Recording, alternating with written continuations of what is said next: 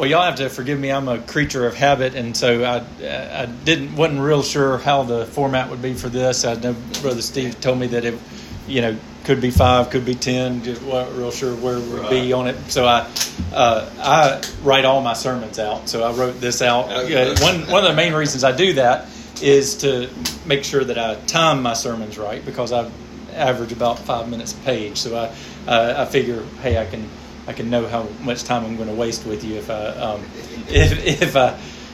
write it out. But I wanted to thank Brother Steve for being here, for asking me to be here today. Brother Steve, like he already mentioned, I got to know him when I was at Friendship, and like I said, I live in Greenville.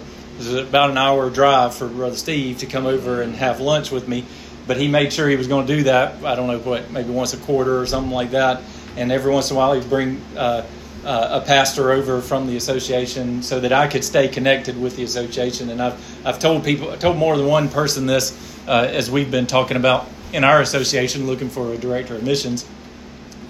So I know a guy that's a picture of what a DOM should be, and of course Dean McCoy, amen that when I was when he was in the meeting. Because I was a pastor for so long. But so I appreciate Brother Steve's friendship and the way that he made me feel connected, and he's the reason I'm here today. And we had talked about my book, and the name of the book is The Worship of the Triune God. It's available on Amazon, and I can get it. I've got these for a discounted rate, and so if you guys, this is just a bit of housekeeping. If you decide, hey, I've read the book or I heard your speech and I like the idea and I want to do it with a men's group or I want to do it with a youth group or whatever it might be, the publisher can get it at a discounted rate if you want to buy it in bulk. So, don't look at the price on Amazon and think, "Whoa, man, that's way too much for a Bible study." So I think it's like $16 on Amazon. But but with that out of the way, I just wanted to. Brother Steve asked me to kind of come and explain what the motivations are behind the book, what the point is, and so I want to kind of give just a general introduction and an overview of how I came to write the book and what the main the core points of it are. I've had several people ask, how are you, a bivocational Baptist minister in a rural country church in South Alabama, how is it that you came to write a book? Well, as Brother Steve's already alluded, I've had the concern for worship, and particularly since the pandemic, a concern for worship. And so when I began my ministry at Antioch West, I decided to preach a series, which ended up being about a year-long series on defining worship. And I originally started out thinking that's going to be a 6-week series. I'll work through that real quick. And then as I got to planning out the sermons, I like to kind of schedule out where my sermons are going to be during the year. And as I got to doing that, I said, well, I need to go here too, and I need to go there. And then by the time I was done, and because I write my sermons out, I basically had the core text of the book already done. And I knew, I happened to know by God's providence, I happened to know a publisher through several different connections, and so I reached out to him. I knew he was looking for concepts, and so I reached out and talked to him about it, and he said, yeah, send me the manuscript. And so we did that, and about 2 years later we published the book back in March of this year. And I've had several people ask me, where did you come up with the idea? Where did that come from? And I think, y'all may have heard this said before, but I heard an old preacher say one time when he was asked, he said it every time he was asked, how long did you study for the sermon that you preached this Sunday? And the preacher would always answer, my whole life. And I know that you guys feel that way about your sermon every Sunday. It's not just about the content you studied for over the last week. It involves things from your whole life that inform what you preach on Sunday. And I would say that that's very much the same way with my book, that it's not just that I decided 3 or 4 years ago to start writing on this subject, but since I was 8 years old, for 34 years of my Christian life, I've really dealt with 3 pursuits. I've had 3 pursuits in my life that have been the core concerns of my Christian life. And one is theological, the other is philosophical, and the last one is doxological. So to start with, I'll just say I'm somewhat of a theology nerd. Like I have taken seminary classes. I have never gotten a seminary degree, in spite of my efforts to do so, about 10 years of efforts to do so. Just time and money and all of that kind of stuff prohibited me from doing it. But my father was chairman of the deacons at First Baptist Church back when I was a teenager, or a young adult, adolescent and teenager. And he later, as Brother Steve has already said, he later went on to accept the call to ministry, and he's a bivocational pastor in the same county I'm in now. But he served as a leader at First Baptist of Greenville back during a pivotal time in the Southern Baptist Convention. And it's a time that we now call the conservative resurgence. And First Baptist, in its own little way, had a part to play in that situation.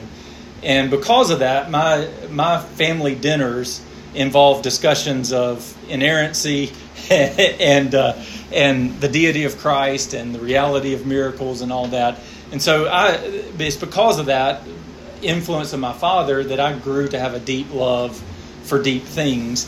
And not only that, but in my teenage years, around my sophomore year, I started to become interested in a Presbyterian girl who would later become my wife. Yeah. And you can imagine, you're laughing because you can imagine that our early arguments were not just aggravations over young love, but over the doctrine of election and the order of salvation. So this love that I had led to me reading systematic theologies, and I read them like they were crime novels, just got into them. But one thing that I noticed, then it started to bother me as I read and went through seminary classes and all that, is that there was a disturbing thing that developed in my own heart. And while I loved the reading, I found that the scholars that I was reading were dry and loveless in a lot of their expositions and explorations of some of the deepest mysteries of the universe, right? And so they could plumb the depths of language and explain complicated aspects of God's nature, and yet it seemed that they could do all that without any sense of wonder, And so beyond that, there was always, as I studied, there was always question, lunch. There was always a question that kept looming over all this theology, and that is a question that every 8th grader or 8-year-old Sunday school student asks, and that is, but why? Right? Why would a sovereign God create a universe in which evil was possible? Why would this same sovereign and all-knowing God put a tree in the middle of the garden and then command his image bearers not to eat it? Why would Jesus be the only way? Now, of course, theologians have answers for that, and they all provided the answers for that. But to me, a lot of times those answers seemed lacking in some way. And so alongside of that theological pursuit, I also wrestled with a philosophical pursuit, specifically, what is the meaning of life? And there was a personal and a pastoral dimension to that. Personally, as we've already been talking about some bivocational pastors in this association, I wrestled with my calling for like 20 years. And I wrestled with it because I felt like I was called to the ministry at 17, but I have never served full-time in a church setting. I've served in ministry since I was 19, but I've never been a full-time pastor. And if you're bivocational or you ever served as a bivocational, maybe you've experienced that same conflict of callings. That am I to be a software engineer or am I to be a pastor? Which profession is more glorifying to God? And pastorally, I had to stare this, and I know you guys have done this too, you have to stare this question in the face every time you officiate a funeral, or when I had to answer the confusion of a man who had lost his foot because of diabetes and was wrestling with his usefulness in the church and in the world. What do the lives of our members mean? What is their purpose? So often pastors tend to form the meaningfulness of their members in terms of what they produce. How many souls have they won? What classes have they taught? What offices have they held? But what about the quiet single man who lived alone his whole life and could hardly mutter a word in a crowd? Or, for better yet, what about the adult who has Down syndrome? What is their purpose in terms of what they produce? And then these two pursuits, the theological and the philosophical, led me to a final pursuit, and that is the question of doxology, or the question of worship. So I learned to play guitar, as Brother Steve already mentioned. I learned to play guitar when I was 17, mainly so I could win over that Presbyterian girl that later became my wife. And I will say it wasn't because of my musical talents that she ended up deciding to marry me. But that skill led me to lead youth group. It led me to lead college ministry. I played at a big church in Auburn when I was going to school at Auburn. I used it as a youth minister, and even as Brother Steve said, as a pastor. So I've been through all the phases of the worship wars. I grew up in a very traditional church. I have played praise and worship music in college. I've served in churches with blended services, with Southern gospel music, with traditional hymns, and all of those different movements, whether it's the seeker-sensitive movement or the traditional movement or whatever it might be, they all give one reason or another as to why Christian worship should be done. Some people say, well, if you think about this seeker-sensitive movement, they say, well, it's an evangelistic effort. You should organize your whole service around the seeker. Think about the traditionalists; they're maintaining a code, maintaining a tradition. You think about some people like Andy Stanley would use it as a discipleship method. So worship has, according to these different groups, has different reasons for doing it. But to me, that doesn't really answer the question of why.